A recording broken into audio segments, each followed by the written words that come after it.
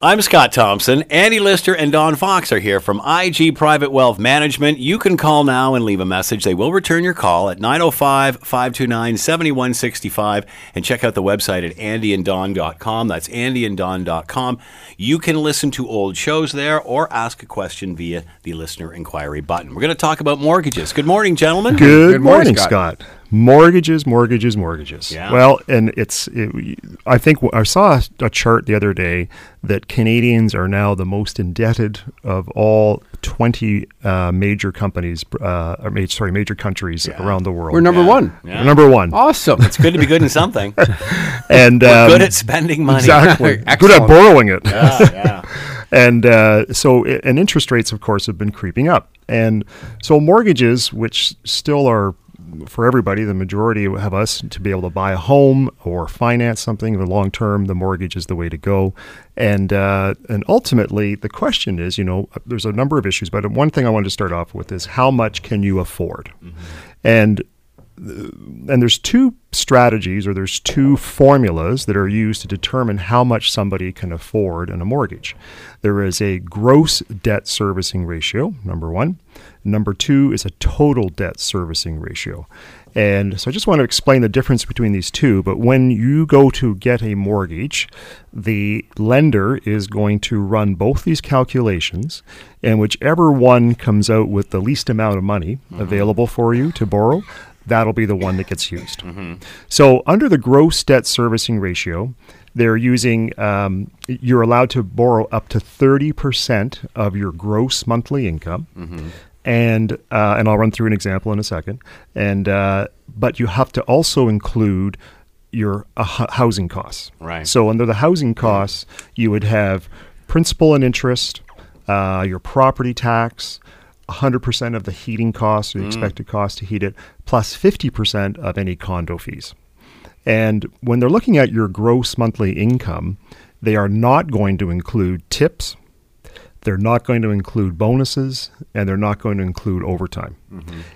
Unless you can prove a historical amount in terms of bonuses. Sometimes that might be allowed in. But again, generally, they're not going to include that number. Right.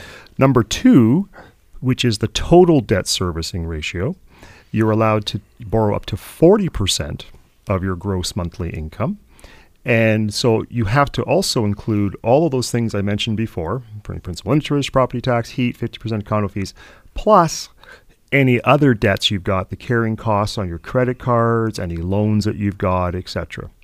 So when I'm looking at an example of that, let's take a situation. So in this case, let's say Mark and Diane, they've got gross annual family income of $66,000. Mm-hmm. So they have $5,500 a month. And of that of the $5,500 under the number one calculation, the gross debt servicing ratio, 30% of that is the maximum they can put towards their lending. Right. So in this case, it would be $1,650. So that's calculation number one. Calculation number two, which is the total debt servicing ratio, now we're up to 40% of their monthly income. So that's of the 40% would be $2,200. But here's the issue. Mark and Diane also have two car payments, of which they're paying $575 a month.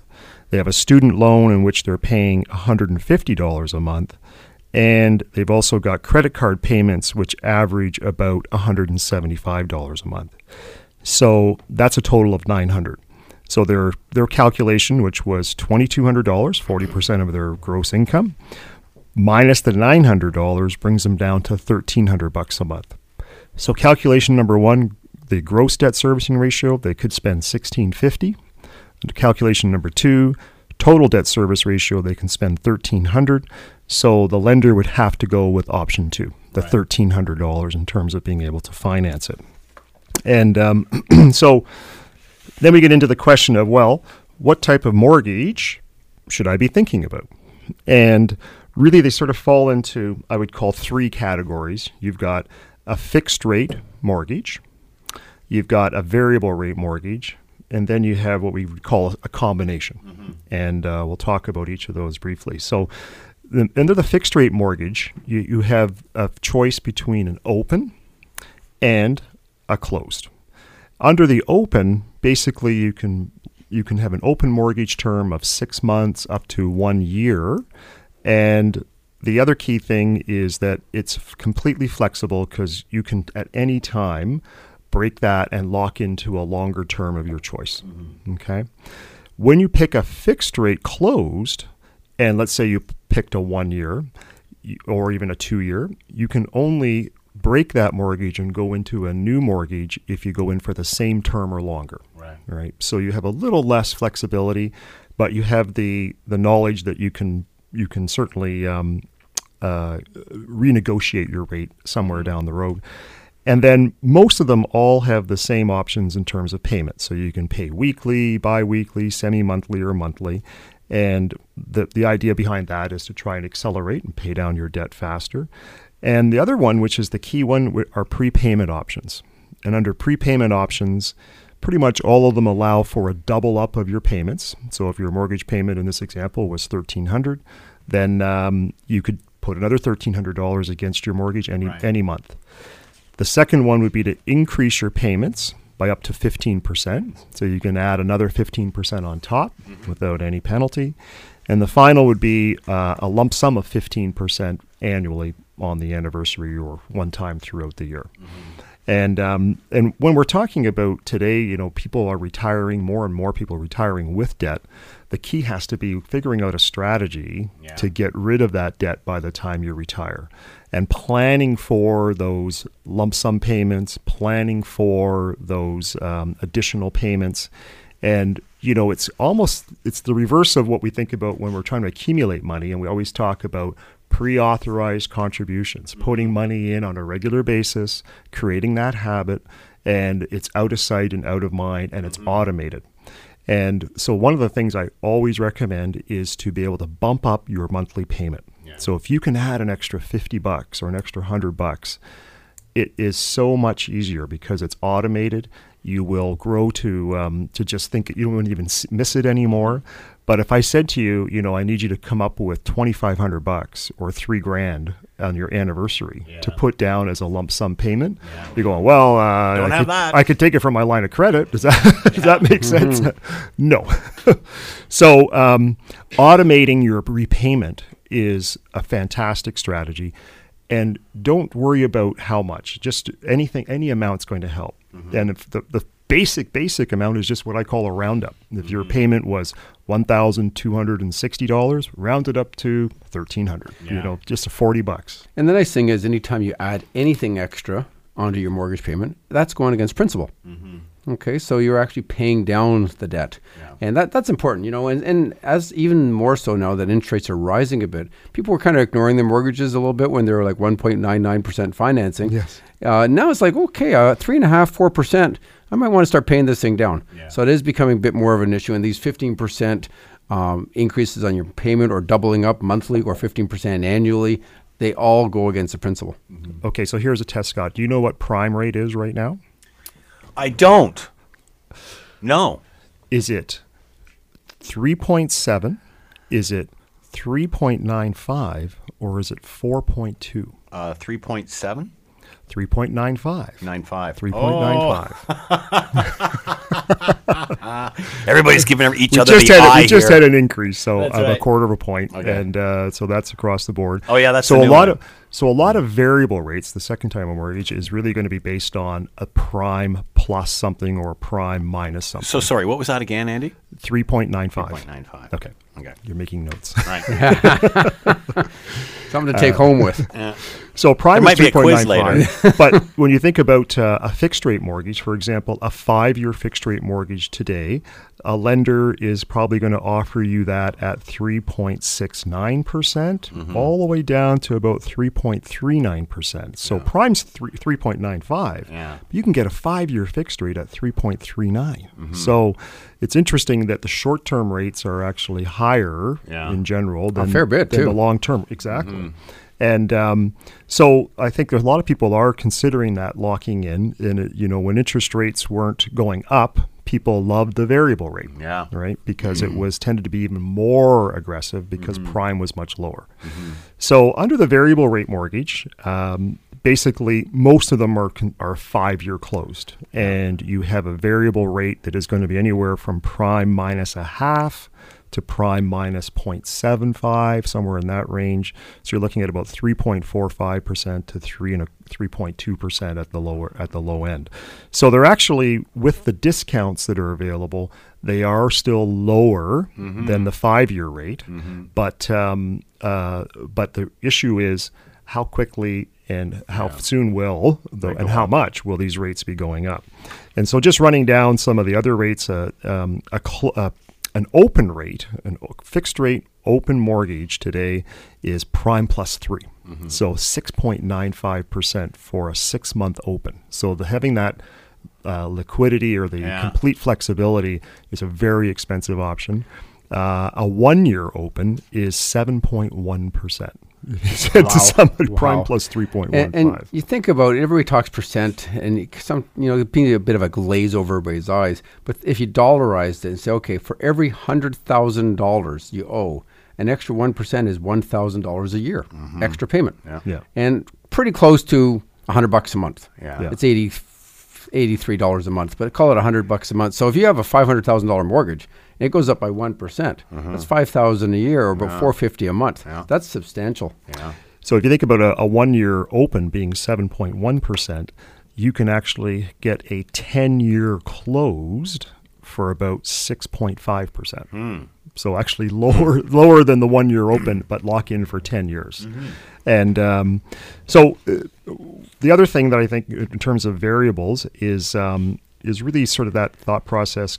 What do I do? Can I change this mortgage, or can I move it to another location as well? So one of the key features about both fixed rate mortgages and variable rate mortgages that you want to understand is it portable or assumable? And portable means that if I move, I can take it with me. Assumable means that when I sell my house, I can sell the mortgage with it. So as long as that new person buying the house can qualify, then they would be able to assume it. And there has been situations where I've seen that can be an actual competitive advantage. So let's say I had taken a 10-year mortgage at 6.5%, and lo and behold, 4 years from now, rates are above that. So now I could sell my home and offer them another 7 years on that mortgage with a lower rate. So it can actually become a selling feature in terms of what you do with how you structure that mortgage. And I think the final thing, just quickly on the mortgages, is really the costs. And there's some additional costs, and usually your broker doesn't tell you about this, your real estate agent doesn't tell you about this, but typically you have to add about another 1.5% of your purchase price for all the soft costs. So these are going to be legal fees. Did you have to have a professional appraisal? Is there mortgage and deed registration fees, mortgage processing fees, mortgage insurance, home and fire insurance, GST on newly constructed homes, connection charges for utilities, provincial tax or provincial regulations, land transfer tax, land survey fees, home inspection if desired, and moving expenses. Yeah. Boy, it's the black hole. We are planning your financial future. I'm Scott Thompson. Andy Lister and Don Fox are here from IG Private Wealth Management, 905-529-7165. We're coming right back. We are planning your financial future. I'm Scott Thompson. Andy Lister and Don Fox are here from IG Private Wealth Management. Call now, 905-529-7165, and leave a message. They will return your call. And check out the website as well, Andy and Don. That's Andy and Don, all one word.com. There you can listen to old shows and ask a question via the listener inquiry button. We're talking about mortgages. Yes, and I know Andy was going through all these rates, and certainly the 5-year rate sounds pretty good compared to even the 1 year now, and particularly closed rates. But there's new rules that came in January of this year, and they're not so new anymore because certainly it filtered through. And anybody out there trying to get a mortgage, as good as those rates Andy was talking about, for those 5-year rates, you have to either add 2% to it, or the government qualifying rate, whichever is higher. And that's what you got to qualify for. So if the rate is, say, 3.5% is what you can get from your institution, at 3.5% for 5 years, you have to qualify for 5.5%, or whatever their rate is. And I believe their rate currently is 5.34. So you'd actually have to qualify for the 5.5% rate. And that makes a big difference. So just as an example, let's say you're getting a $400,000 home, and the rate, your best rate you could get was 3.44. your payment would be $1,985 a month. The one you have to qualify for would be 5.44, and the payment on that is $2,427 a month. So a significant difference, almost $500 a month difference. And really what it means... If you were getting that, you'd go buy more house. Oh, that's actually what's going on, Scott. You're absolutely right. People are buying less house because they can't afford it. And it's it's probably a good thing, actually, at the end of the day. But your income before to qualify would have been $70,000 a year. Now you have to be making $85,000, even though you would have qualified. So the payment you can actually still qualify because you got a decent rate at 3.44, but you have to qualify for that higher rate. So it is definitely go and shop, but at the end of the day, you still have to qualify for this extra high rates, about 2% better. We were talking earlier on in the week about this. The fact that interest rates are going up, and the Bank of Canada president says that they are, is it just a matter of time before we rethink all of these stress tests, and perhaps are they needed anymore? And that's a great point. And I know when we talked, there's been nothing said about it, but it makes sense. So if they feel that the rates have peaked, then do we really need mother and father government to make sure that we don't overextend ourselves?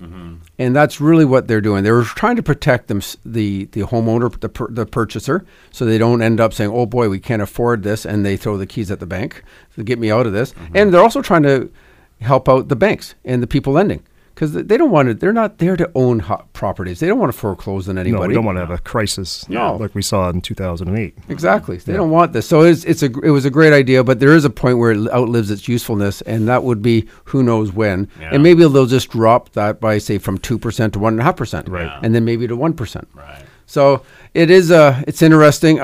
The exception to these rules. I wonder if they'll ever drop it fully. Yeah, we'll see. Will they keep a point in there just to, make sure we don't get here again? It may be a good way to help out a recession. Yeah. So they say, you know what, we're going to drop that qualifying rate for new home buyers. There you go, yeah. So maybe a sweetener. Stimulus, yeah. It's kind of like lowering interest rates without actually lowering interest rates. Exactly. Yeah, you're right. It is. Yeah. It's like two different economies. It is. It's a fake 2%. Yeah. Right?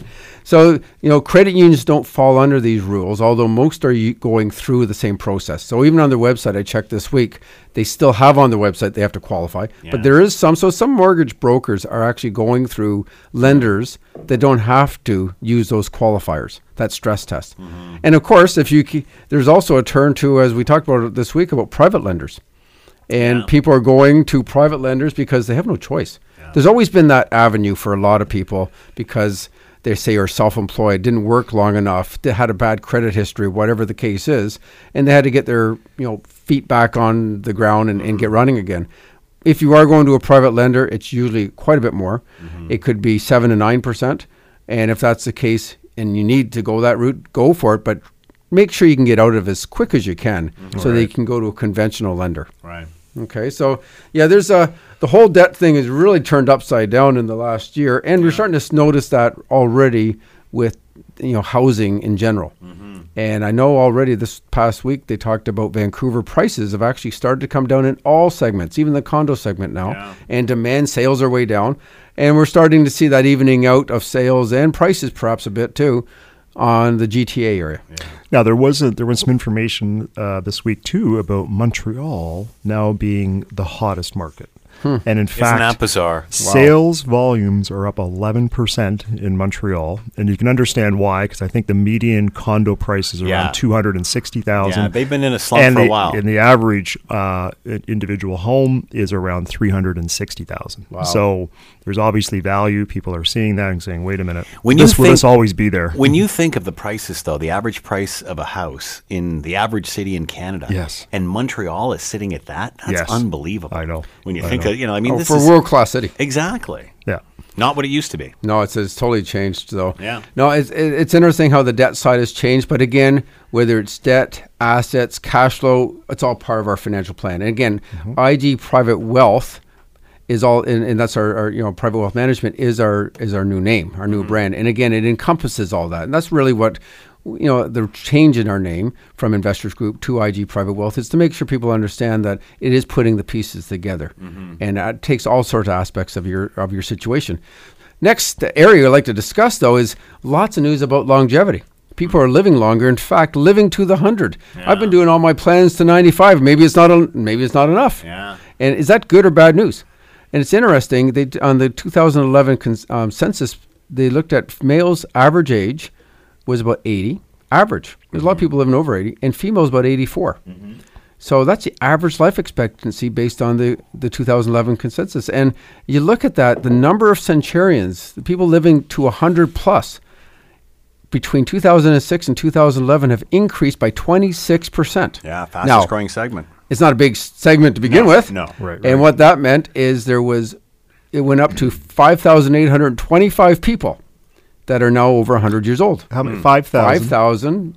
5,825 Right. people. And that's just in Hamilton. No, I'm kidding. But the projection is That's really, across the country, correct? Yes, that's great across Canada. Yeah. The projection is that there'll be 80,000 centurions in year 2061. Now I worked this out, Scott. Wow. That means we're Is that 98. us? We're Oh, 98. we're not there yet. We're not there yet. 2 more Okay. years we can join that crowd. And you're 62, baby. Will there be aren't any? you? Well, Andy, 62, so yeah. I'm a 62 baby. so yeah, you'd be 99, Andy. Oh, you're 99. 63. Yeah, I'm 63. well I'm the done. baby here. I thought you're 63 Sheesh. also. So Yeah, no. so we're almost there. We'd have to wait for the next census to So you're come a out. Gretzky. Okay. Oh, Gretzky, yeah. Yeah, I'll be 99. But so, but there's always that old adage back at one time is, make sure once you get into retirement, you got to get your investments safer, you know? Right. And they even had a rule. You took your age from 100, and that's how much you should have in fixed income. So if you're 65, you should have 65% of fixed income, GICs. If you were 75, you should have 75% in fixed income. Well, if you're going to live another 25 more years, should you really have that much in fixed income? Because really, inflation to me is one of the biggest risks. Yeah. If you're going to live a long time, inflation becomes the biggest risk. And I worked out even at 3% inflation, which is, approximately, it's a little higher than what it is now, but it's kind of a good average over the last 100 years. If you say $100 of groceries now would be $242 in 30 years from now. So it's 2.4 times. So if you had $1,000 a month rent payment, that's $2,420 per month in rent. If your property taxes are 10 grand a month, now it's 24,000 a year in property taxes.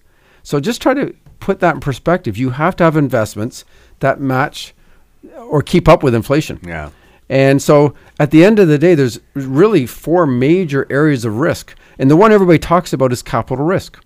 And that's the prices going up and down. We've had a lot of volatility in the stock markets in October. So last month, there was plenty of volatility. Markets were all over the map, particularly down. We always talk about volatility as the way down, but up is also volatility. And, they go down 10%. But that's very short term. So if you're worried about using that money to buy a car by the end of the year, you shouldn't probably be in equities. Yeah. Okay, GICs or term deposits would be good, but capital risk is definitely where equities would play there. Interest rate risk: if interest rates rise, certain investments go down in value. Long-term bonds, REITs, real estate investment trusts go down. Preferred shares go down. Dividend areas go down, and we've been seeing that in the last year, where anything that pays a dividend, the banks, the big Trans-Canada Pipeline, all the ones that pay dividends, the price per shares have dropped this year because of interest rates rising. Okay, and REITs have also done the same. Tax risk. Well, anything that has a high amount of tax, such as GICs, or anything pays interest, that's a tax risk. So if you made, say, 4% in your GIC, and you're in a 50% tax bracket, now you're only down to 2%. Yeah. If inflation is 3%, you've lost to inflation because of the tax. And also, there's also the old age security clawback, which is also a kind of a tax risk. Because once you get over that 75,000 threshold, you're losing 15 cents on the dollar in terms of how much old age security you're going to get. Right. Okay. And finally, the one we just talked about was inflation risk. And GICs are the worst to protect you against inflation. They're good at preserving capital. They don't have much volatility, but they're horrendous for the risk of longevity because they would not keep up. Yeah. So if that $100,000 GIC you have now, you'd need $240,000 of GICs in 30 years to have the same amount of impact in terms of your lifestyle. Or what happens? Your lifestyle has to drop. So it becomes, a bit of a double-edged sword. So really what happens is you got to say, okay, what should I do in terms of protecting against longevity? And one is, what about CPP? That's indexed. Okay, so you don't have to worry about that. And I know Andy and I have talked about Canada Pension Plan a lot. Right now, if you were getting $1,000 a month, if you waited to 65, you would only get $640 a month if you took it at 60. And you would get $1,420 a month if you waited till 70. But those are also indexed. So as you're waiting for 70 to happen, by the time you got to 70, just through inflation, it would be $1,907 per month because everything would get indexed. Well, 95, perfect example. Your CPP, if you took it early, you'd end up, your 640 would have grown to $1,800 a month. So that's pretty good. It almost tripled. But if you wait to 65, your $1,000 a month would be up to $2,800 a month because of inflation. So it is indexed. And again, if you wait to 70, your $1,400 a month would have grown to $3,400 a month. That is a fantastic hedge against inflation. And this is where having a defined and indexed pension is really what it is. So you really should be talking to your planner. What is the optimal age you should be pulling this money out? Should you wait to 70? Well, maybe not you. Maybe your spouse should. Females generally live longer. Maybe you'll have your wife wait till 70 to collect the CPP, and the husband collect it at, say, 65. They hedge your bets a bit. So there's one other risk, and that fifth risk would be overspending.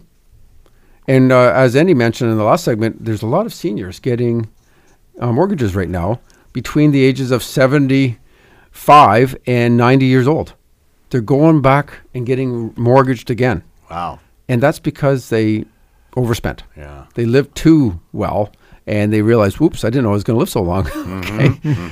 On the other hand, I would say just as many are doing the opposite. They're under-living. And that, to me, is really like penalizing your lifestyle. You're so worried about running out of money that I'm not going to take those trips right now. I'm not going to do that hike through the Andes. I'm not going to do those things that I like to do because I'm conserving my money when I'm in the old age home. Well, then what ends up happening is you just can't spend it. You leave too much. And it's actually interesting. There's this thing called the disability-free lifestyle. And it's around age 70. Even though people are living longer, their mobility still shuts down at about age 70 on average. So they're not able to go skiing. That means you don't see a whole lot of skiers after the age of 70. Okay. You may not be able to do the hiking that you wanted. There's certain things you wouldn't be able to do. So why not in those first years of retirement spend more, knowing you're going to back it off? And I finished just doing a plan for a client, and we had spending from 65 to 70 for travel, 70 to 75 for travel, and 75 and on for travel. And it basically went from whatever it was to about half by the time they got over the 75 mark. Because they expect they would have got it all out of their system. And I talked to a client just last week again, and they've gone from taking trips every year saying, it's not even worth the hassle. I'd rather hang out with the grandkids. Well, it's amazing what 10 years makes. Change of focus, They were great travelers. They love traveling. Now it's the airports and security, and you know what? I'm enjoying my grandkids. It's just your priorities change. So what you need to do is there's those three areas of a person's kind of retirement. And those first years, and I loved Andy coined this quite a while, was the go-go years. Okay. And that's where you're traveling like crazy. It's the honeymoon stage of retirement. You're hiking, you're skiing, you're golfing, you're doing all these things. Well, it costs more. Okay. Then it's the go slow years. To me, that would be like, I got my place in Florida. I go down for 5 months and hang out down there. It's warm. Or Arizona. No humidity there. It's good for my arthritis. And then there's those no-go years. And the person I spoke to this past week, they're in the no-go years now.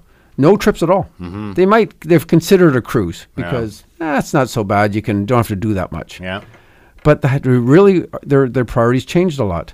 So it really comes down to your situation. And so there's a few rules and really comes down, you really should have a financial plan first and foremost. So I don't like rules of thumb that much, but there is this rule of 20. So if you have, for every $20 you have, it's $1 of inflation adjusted income. So if you had $500,000, that would give you $25,000 to spend. Now that's a 65-year-old, and he should not run out. according to this rule of thumb. I'm somewhat skeptical.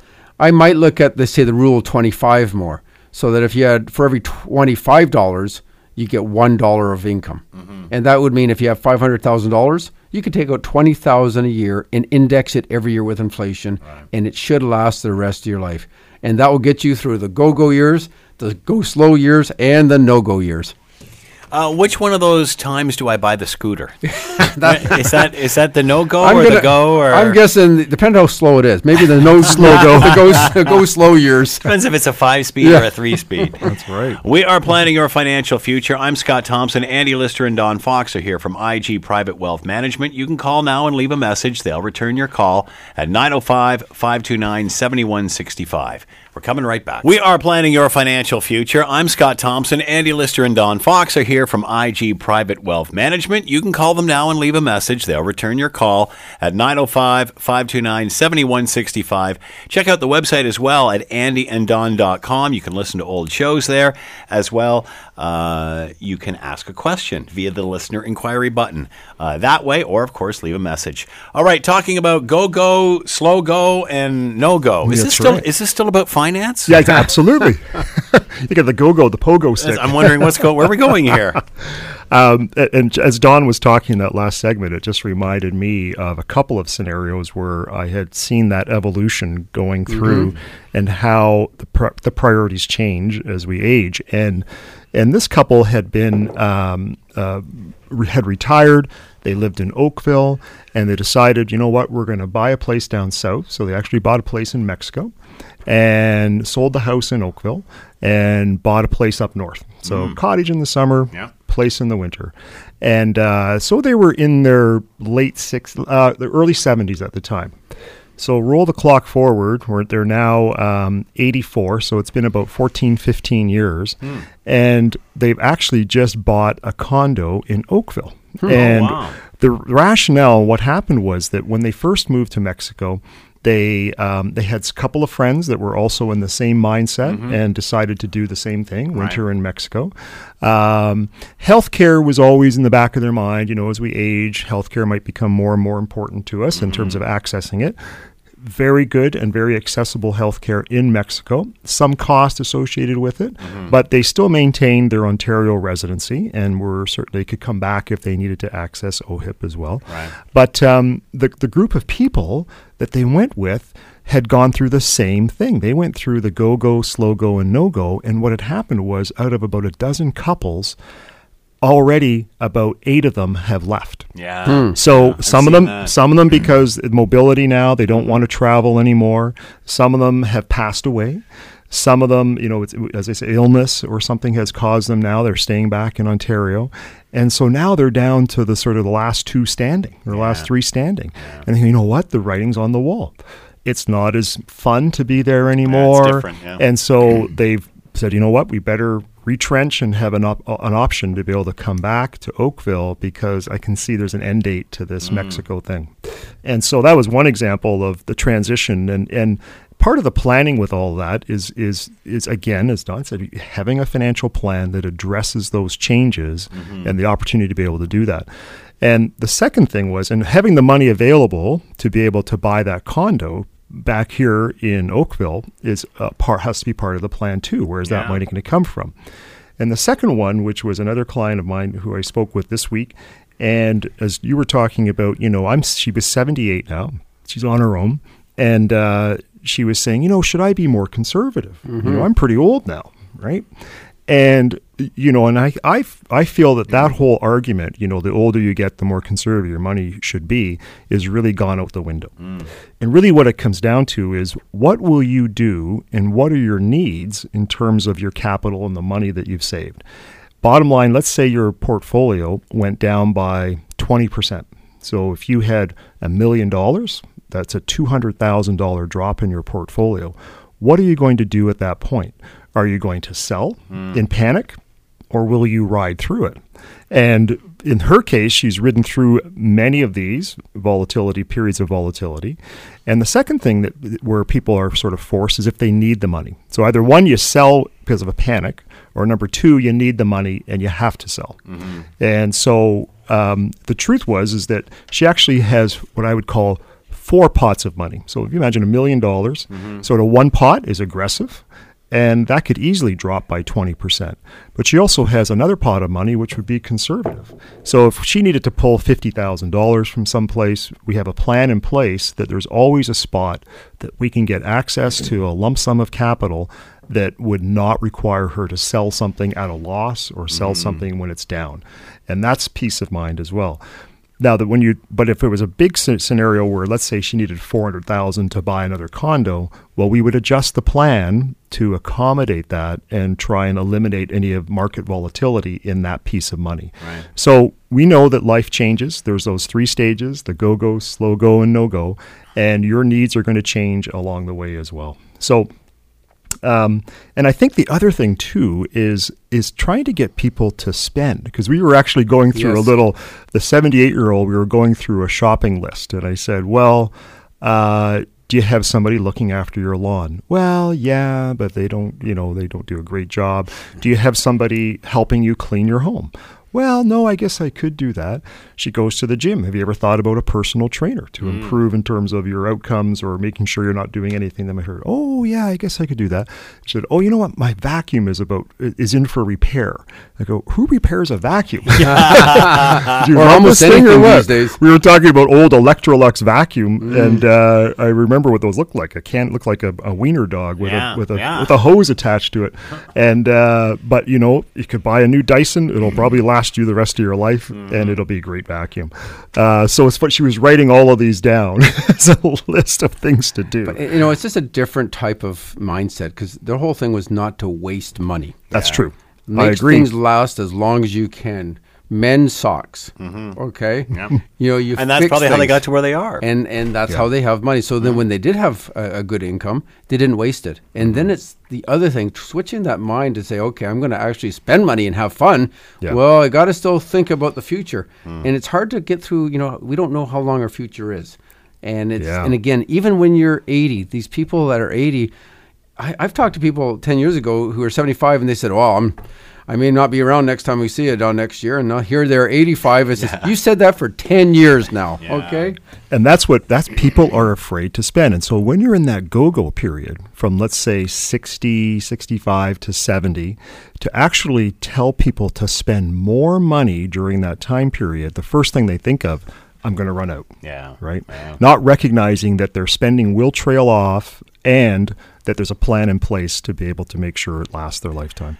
We are planning your financial future. I'm Scott Thompson. Andy Lister and Don Fox are here from IG Private Wealth Management. Call now, leave a message. They'll return your call at 905-529-7165, and check out the website at andyanddon.com. We're coming right back. We are planning your financial future. I'm Scott Thompson. Andy Lister and Don Fox are here from IG Private Wealth Management. You can call them now and leave a message at 905-529-7165, and check out their website at andyanddon.com. That's Andy and Don, all one word, .com. Talking about diversification. Yes, and diversification has come back to the forefront again. It always should be part of your plan. But it's interesting, when one area starts doing a lot better than another area, people start forgetting about diversifying. Oh, you know what? The U.S. greedy. Yeah, I'll make more money leaving it right where it is. So why would I want to get outside, say, the U.S.? Or why would I want to get anything but tech stocks? That's the best place to have your money.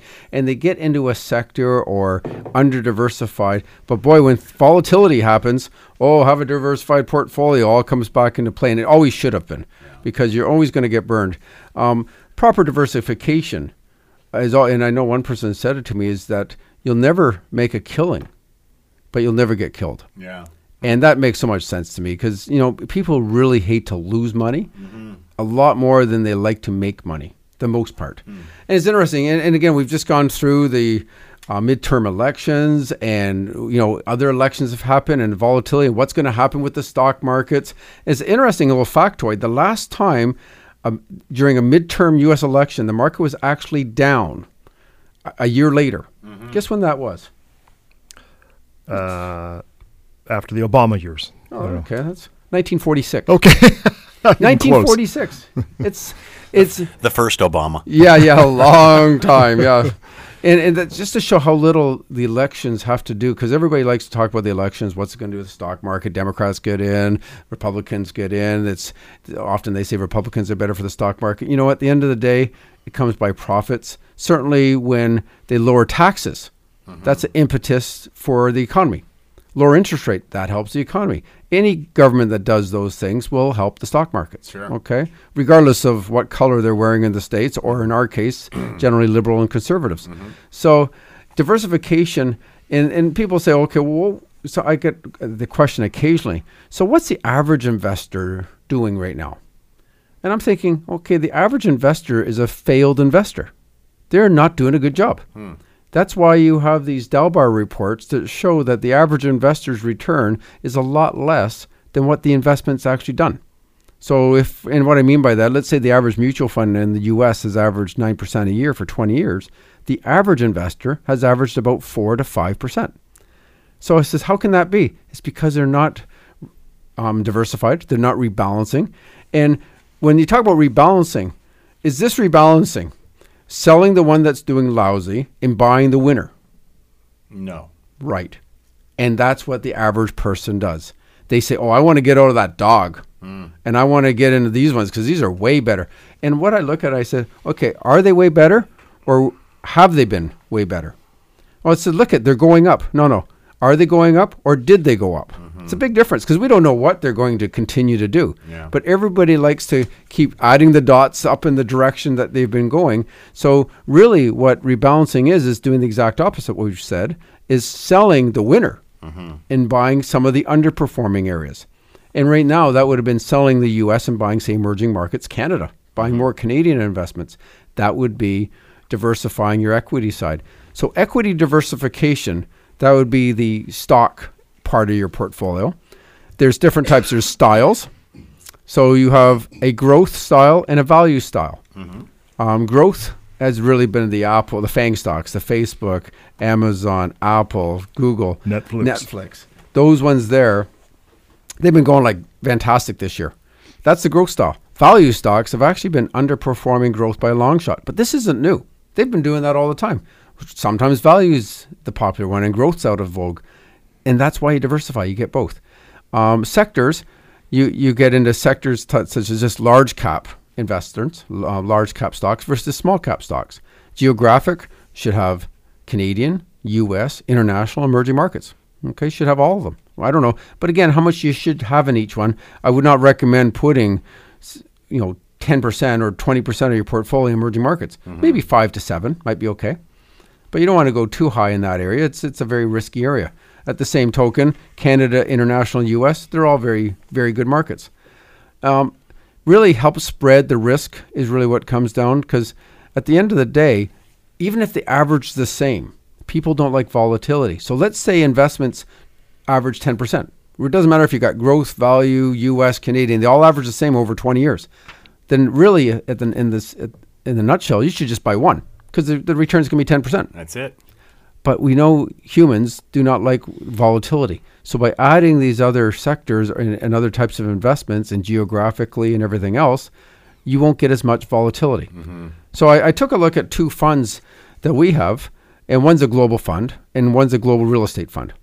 And I looked at them in the last 10 years, and they both averaged identical returns, 10% in the last 9 years. The global fund's highest year was in 2013. It did 29%. Interesting enough, our global real estate fund only did 4.4 that year. So you're saying, wow, what a lousy fund that was. I wish I'd had all in global fund. Well, the interesting thing is the global real estate fund the following year did 29%, where the global fund only did 10%. So they're going to have different times when one's popular, one's not as popular. At the end of the day, you end up with far less volatility. And that's what diversification is all about, is reducing volatility, even though the return may be the same. Okay? So really when a client says to me, I said, you know what, we're really not in the growth sector. And, I've talked to people and they're making a ton of money in weed stock in this and whatever it is. And I really look at it as a badge of honor. I think, hey, you're welcome. Okay. You shouldn't be in that one sector. You should be diversified. It's not fun. But you know what is fun? making money slowly without the volatility. Good point. We are planning your financial future. I'm Scott Thompson. Andy Lister and Don Fox have been here from IG Private Wealth Management. You can call them now and leave a message at 905-529-7165 and take a peek at the website andyanddon.com. There you can listen to old archive shows and ask a question via the listener inquiry button. Thank you, gentlemen. Have a great week. Thank you, very much, Scott. Scott.